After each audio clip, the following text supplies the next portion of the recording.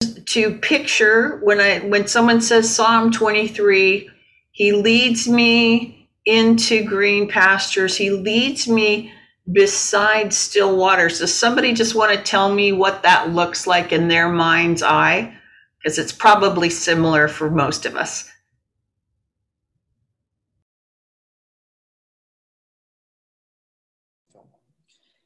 In my mind's eye, green pastures and still waters is the beach at Lightning Lake in the public day use area. We often go there and fish. And this past week, I've been encouraged to just focus more on relaxing. And that was my restoring my soul place. And so that's beside the still waters of the lake and the green pasture of the beach. It's Brian when we're fishing in a lake and he caught more fish than I did.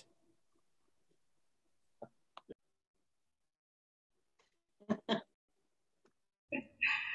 think we're going being at the cabin at my daughter's place, and we sit and just watch the people boating, or my grandchildren doing their sliding with their skis. And it's kind of really relaxing, and it's very peaceful. And the water was still until they got onto the water, and before it was like a mirror. It was just like glass. It was just gorgeous. Then when they went skiing, we could see all the ripples of the water, but it's just absolutely gorgeous, nice and peaceful.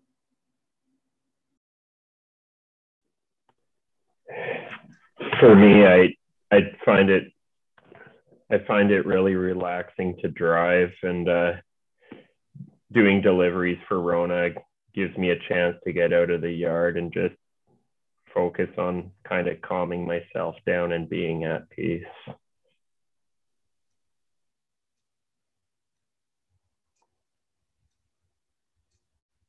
Is that times visitations? It's a beautiful lake that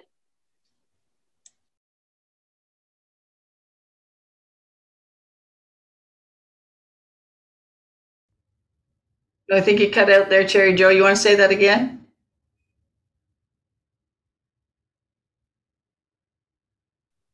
It's a beautiful lake that we swim in when we were younger, right in Manitoba, called Lake Winnipeg, and it was Wanasing Beach. There's all these beautiful green reeds blowing in the wind, and the lake was blue, and you could swim for miles. So peaceful and so beautiful.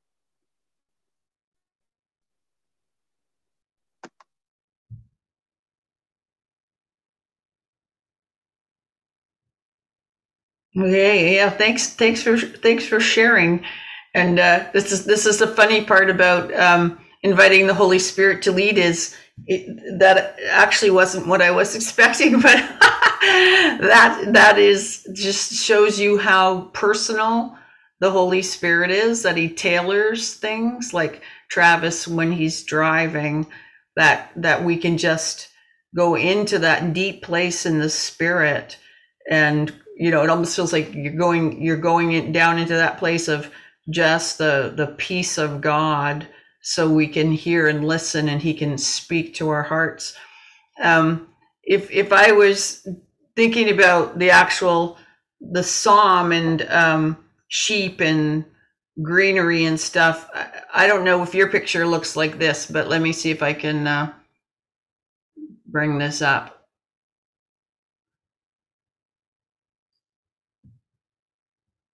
Oops, I gotta do screen share. Okay, can you see that? Can you see sheep? Yes, lots of them. Yeah, sheep, and it's very green, and the sheep are very fluffy, and there's some lovely water there. There's a shepherd in the middle of them. There's a really nice chubby sheep with a nice thick coat. And sheep only drink from still waters. They don't like running water. And so that for me, when I picture, when I was picturing Psalm 23, typically I would picture this really sort of English countryside, idyllic, calm, rich, lush, scenery. But in reality, where David lived at the time when he wrote Psalm 23 probably looked more like this. I don't know if that's shocking to anybody, but it looks a lot more like where we lived in North Africa. And the places where there would be still water and greenery are kind of few and far between.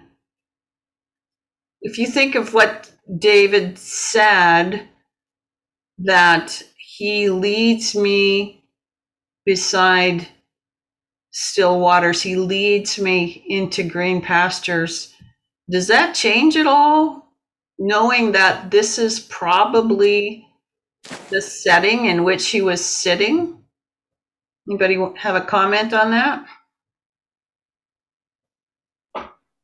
I think he was thinking about when he dies, God is taking him to greener pastures and still waters,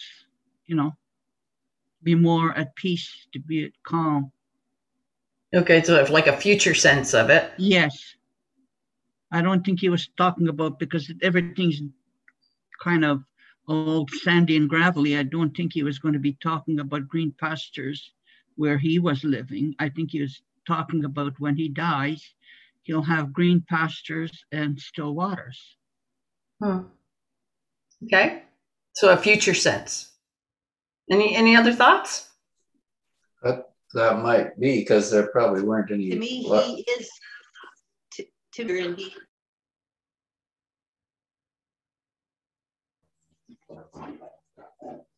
Gord, why don't you go first, and then Terry Jo?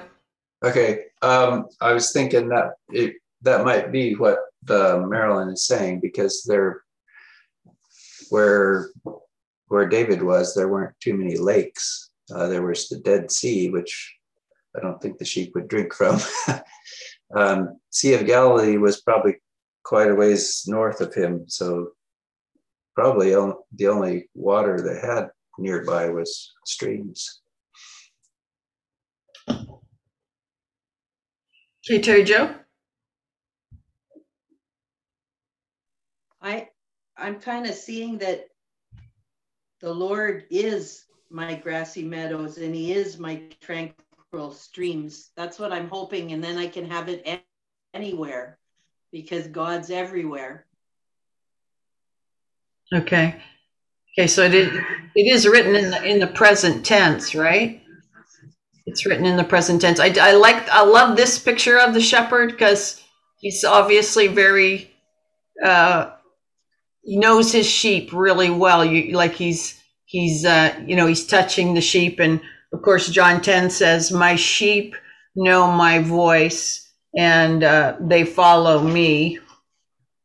My sheep hear my voice, and I know them, and they follow me, and I give eternal life to them, and they will never perish, and no one will snatch them out of my hand." So I'm just going to take that picture away there for a second. When I started thinking about this, and that picture of the Middle East is very much like what we saw in Chad, where sheep and goats look very alike, which also gives you insight into the biblical division of sheep and goats at the end of time, and sheep and goat nations, because they looked very alike. The sheep aren't all fluffy and bred for just their wool. They look more like goats. They were Nubian sheep. And the land was pretty parched until rainy season came. So there are seasons when there are seasonal rivers, and there are seasons when there are very green places. But for me, it changed the level of dependency on the shepherd. Do you understand what I'm saying in that? Mm-hmm. if I'm living in a parched, and how many times does David say, I live in a parched and weary land. It's the land that will flow with milk and honey when the full blessing of the Lord comes upon it. But a lot of Israel, a lot of the area that God accorded to Abraham is pretty parched. And so David says, I find rest in God the way I bring rest. I bring my sheep to rest in these places that only a good shepherd is going to know where to find them. So for me, that it changed everything in my understanding of how precious the relationship with the shepherd is. Because if there's grass plentiful and water plentiful in my world, then I can just be a happy fat sheep and run around and eat and everything is good. But if I live in a land that's full of scorpions and snakes and actually lions and bears, David says he killed a lion, he killed a bear with his bare hands, and wolves or coyotes, then suddenly, if I'm a smart sheep, and I know sheep are not on the top of the list of intelligent animals. They were at the end of the line when God was giving out reasoning abilities. But if I was a little bit smart sheep, I would be like on the heels of the shepherd. Because I'm like, there's a lot of stuff out there that can get a little defenseless sheep. Like, what is a sheep going to do, right? Bah, go away. There's not a lot you can do. And I think this picture of the actual terrain, the land that David was in when he didn't pen this till probably later in life, but that's where he was a shepherd. And that's where he learned to, throw his sling and do all the things that he did in defense of the sheep. So I know when we moved to Canada from Africa, over the years, I felt like our dependence on the Holy Spirit has grown less and less, because life here gives the semblance of our being more in control.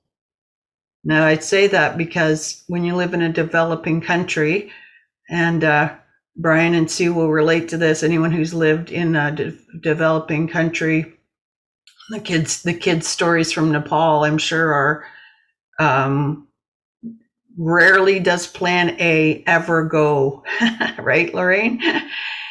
B, C, D. There's a big alphabet in the developing world to get to other plans that you end up having to encounter before things happen. Things don't work the way we think they ought. And our ought is kind of an entitled ought from the first world. When I think of the shepherd and how I actually really do need the shepherd, even when I have the trappings of order or provision or whatever that is that can change in the blink of an eye, suddenly I realize I really need to be very dependent on the shepherd. And I think this week when I was reading a book, it's called Fire and Being Vessels of Fire and Glory, Mario Murillo.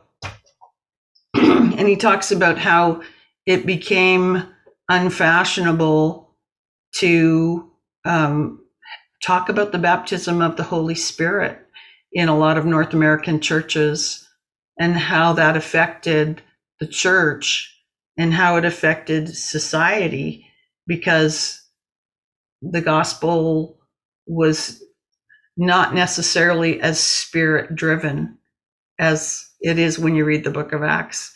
So I'm not going to go into all of the references about the Holy Spirit, to do a whole study of the Holy Spirit. But a couple things I'd like us to do this week is reread the book of Acts. Reread the book of Acts. The Holy Spirit was promised, and Jesus said, don't do anything until you receive the Holy Spirit, right? He leaves and he says to the disciples, it is better that I leave and then the helper will come. And I quote a teacher who says this often. He's like, Jesus, the disciples must have thought, Jesus, you don't get much wrong, but you must have got this wrong. This can't be correct. We really love doing life with you, the rabbi. We're walking around with you moment by moment, living with you as we travel around. You model the kingdom of God. You teach us. We eat and camp together. You've trained us to do stuff. And now you're going to leave? And Jesus says, yep. And that's going to be the best thing that ever happened to you. And they're like, I don't think so. How could this be good? And I think we almost look at the Holy Spirit as a consolation prize. It's like, if only I could have been there walking with Jesus with my sandals on, walking in the sandy land, and him walking just in front of me. And Jesus says, wait, that's not what I said. I'm paraphrasing here. He said, it's going to be better for you. The church will be birthed by dun, dun, dun, dun, the Spirit of God. The Holy Spirit of God is going to come, and don't do anything. Don't go anywhere. Wait, stay in place. Don't move until the Holy Spirit comes. And when he has filled you, he will do what he wants to do. So this week, Bruce and I were talking about the book of Acts and how when the apostles went to do something, now this is after the Spirit comes and the people are persecuted and sent out and they're filled with the Holy Spirit. But at one point it says the apostles gathered, and by now it's not just the 12, it's, there's lots of thousands of people have heard the gospel, been changed. And there seems to be, other than, and we'll check out the scriptures in Acts, if you believe, then you can either be water baptized first or filled with the Spirit. That order didn't matter. And you'll see that because there'll be people that they encounter that hadn't yet received the Holy Spirit. And they're like, haven't you received the Holy Spirit? And they made sure that they remedied that toot sweet, like right away, because you don't want to try this thing without the Holy Spirit. He's the engine of the whole thing. So at one point, Paul and Barnabas and some of the brothers gather, and it says, and they were ministering to the Lord, which I love because it's like they were worshiping and fasting and praying. And the Holy Spirit says, set aside for me Paul and Barnabas to do this. And this new mission and new direction was born. And then they prayed again and confirmed it. And then they sent them out under the unction of the Holy Spirit. And it just sounds so perfect, doesn't it? I mean, everybody just agrees, and it's initiated by the Holy Spirit. And so as we go through this week, and my time is already running out, ask yourself this. When I joined CMA, the Christian Ministers Association, they said, filled out some paperwork, and it said, how would you describe your relationship with the Holy Spirit? One word. So I just want you to take a little piece of paper and a pen or pencil right now and just ask yourself, if I describe my current relationship with Holy Spirit, what would that one word be? Let's give you a sec.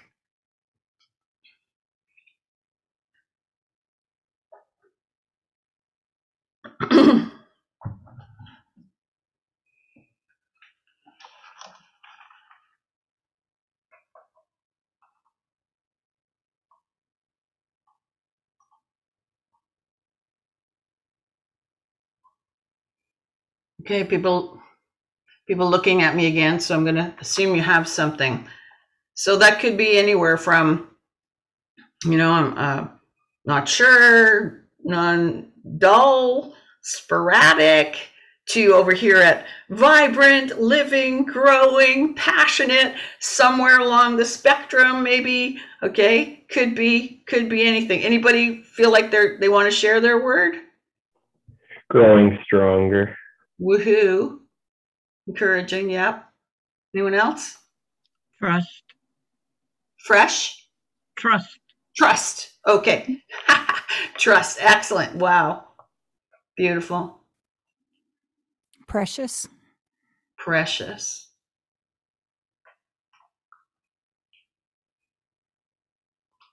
Marcus says reverent, I think.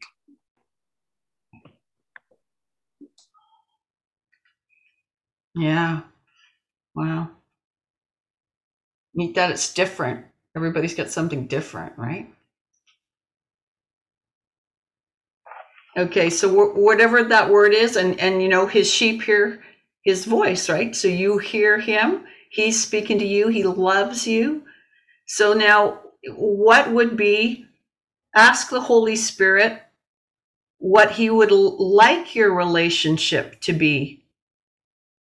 What would he like your relationship to be? So it's not there now.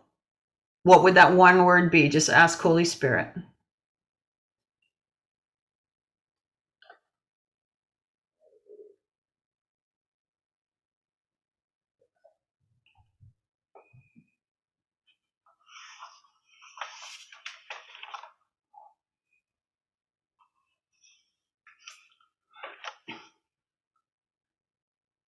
Anybody want to share that word?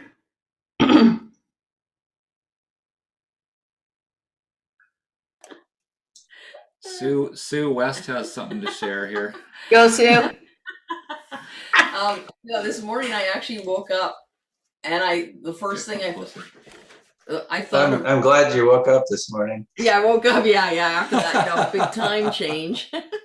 I was thinking about the Holy Spirit this morning. And I don't always think about him first thing in the morning. I'm not like super spiritual or anything like him. No.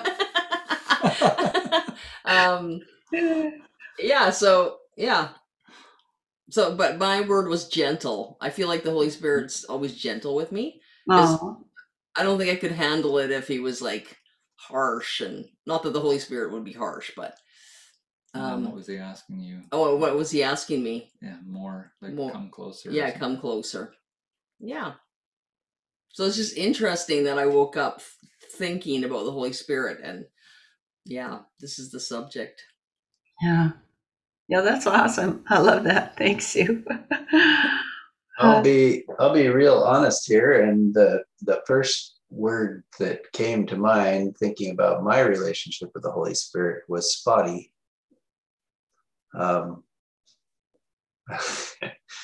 But I think the word that came to mind that he wants it, the one that he wants it to be, is drunk.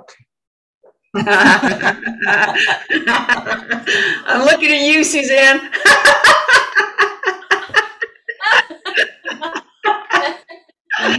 Okay. Wow. That's a dive right in. Yeah. Hallelujah. Anyone else? I'll be honest as well, with what he wants it to look like for me is just that I won't be interrupted by worldly things in the world from my relationship with him. Awesome. Thanks, Jeff. My second word was deeper. Wow.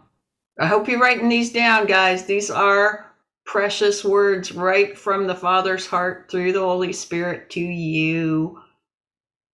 TJ in the chat had... Sue, mine was just close, and then he said to me, I want it closer. Yep. Awesome. Cool. I was just going to read, TJ said more in the chat, and Henry said one with the Father. Right on.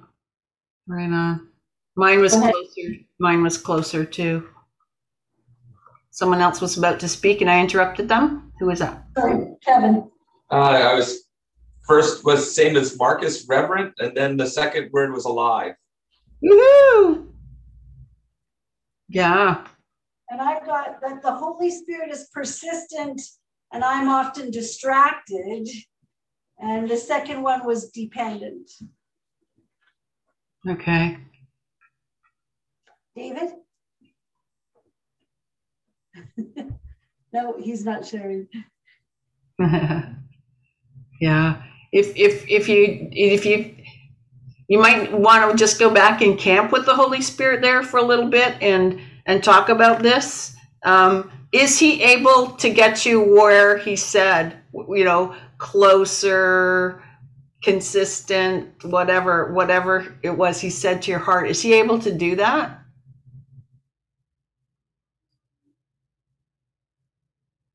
Second Timothy, I am convinced that he is well able to keep that which I've committed unto him against that day, right? He is well able and he is gentle. I love that, Sue.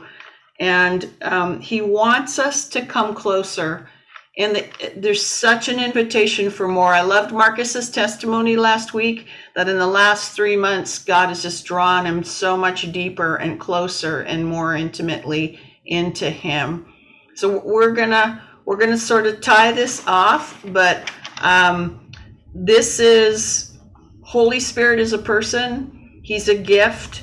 He's our life source. And the new place that God is taking the church for this time in history is moving us from being an audience to being an army. And that means each of us communing with the Holy Spirit, hearing the Holy Spirit, letting the Holy Spirit speak and walk and talk through us and live through us. I always quote Galatians 2:20 as it's no longer I who lives, it's Christ who lives in me. But a lot of us start the verse where we like it. I have everybody quotes scriptures and they kind of quote some of them sometimes.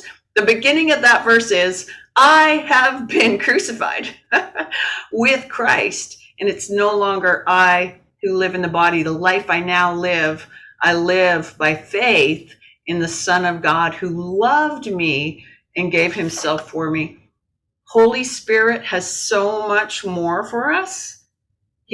And peace is the door through which we pass to go to those deeper places. So he wants to work through that place of peace in the midst of the dry and weary land. He has Jesus. He is the still waters. He is the green pasture that we can feed on in our hearts and our spirits to take us to the places where God wants us to go, because the church for this time in history is going to be a passionate, powerful people who do what the Holy Spirit wants. Amen? My word was refresh. Ooh, beautiful. So beautiful, Mare. Yeah. So I encourage you this week, spend time fellowshipping with the Holy Spirit. When I say Holy Spirit, I'd say, what is the thing you associate most with the Holy Spirit? And you might say power. It's also joy. Go look it up. He is the spirit of joy. Jesus, full of the Holy Spirit, says, hey, wow, I'm so happy that you are revealing this to the children, not the wise. So I just encourage you to pursue Holy Spirit who is pursuing you this week. And I'm guessing we're going to have some incredible testimonies already by next week because he's anxious to do that. Amen. Any other last comments, insights? Yeah, I have one. On Psalm 23, I just couldn't let it go. It really, really stood out to me. Especially verse 2, where he says, the prophet says, he makes me lie down.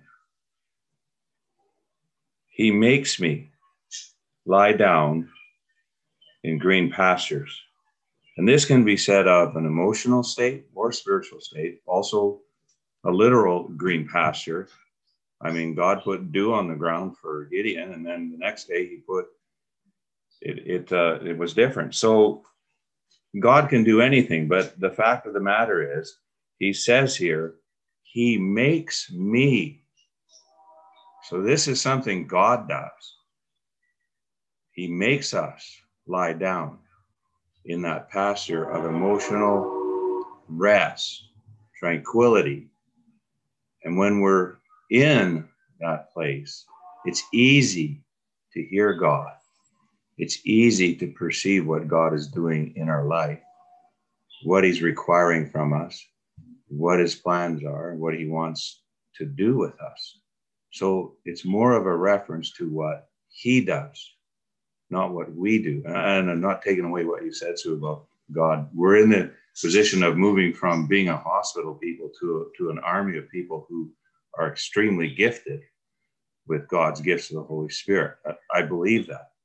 At the same token, this is what God makes us do, is lie down, to perceive what the plan of God is in our lives, personally, especially. So I love that. It just stood out to me. He makes me.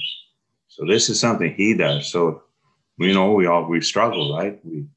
We despair sometimes, and we do. And we, in the time of testing and hard trial, we need to tell it to ourselves and say it out loud. He makes me lie down in this difficult situation.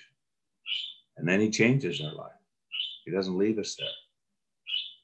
Right? Anyways, there you have what I want to say.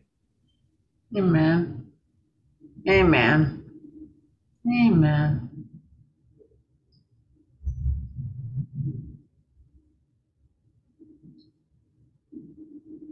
Well, bless the Lord. It's sort of hard to close when it's like this, right? So, Bruce, do you want to close in prayer, buddy? I mean, Pastor? Buddy's okay. When you were asking that question, I got comfort for both situations. So anyways, Lord, I just thank you that you've sent to us the Comforter. And I think of laying in bed and bringing that blanket over top of me, and how that you do comfort us. We just thank you. Thank you for our time together. Oh, just bless each one. You see us, each one is precious in your sight. You love each one of us the same. And we just thank you for that. Just speak to us this week. We know changes are coming, Father, and you're going to be the author of those changes. We just cause our hearts to be open to all of that, Father. Bless Sue for leading, and Gord for doing the techie stuff, and Suzanne for leading us in worship, and Brian's song, and so on and so on. Everyone had something incredible to share, Father. We just thank you for that. I just pray a blessing on each one. In Jesus' name, amen.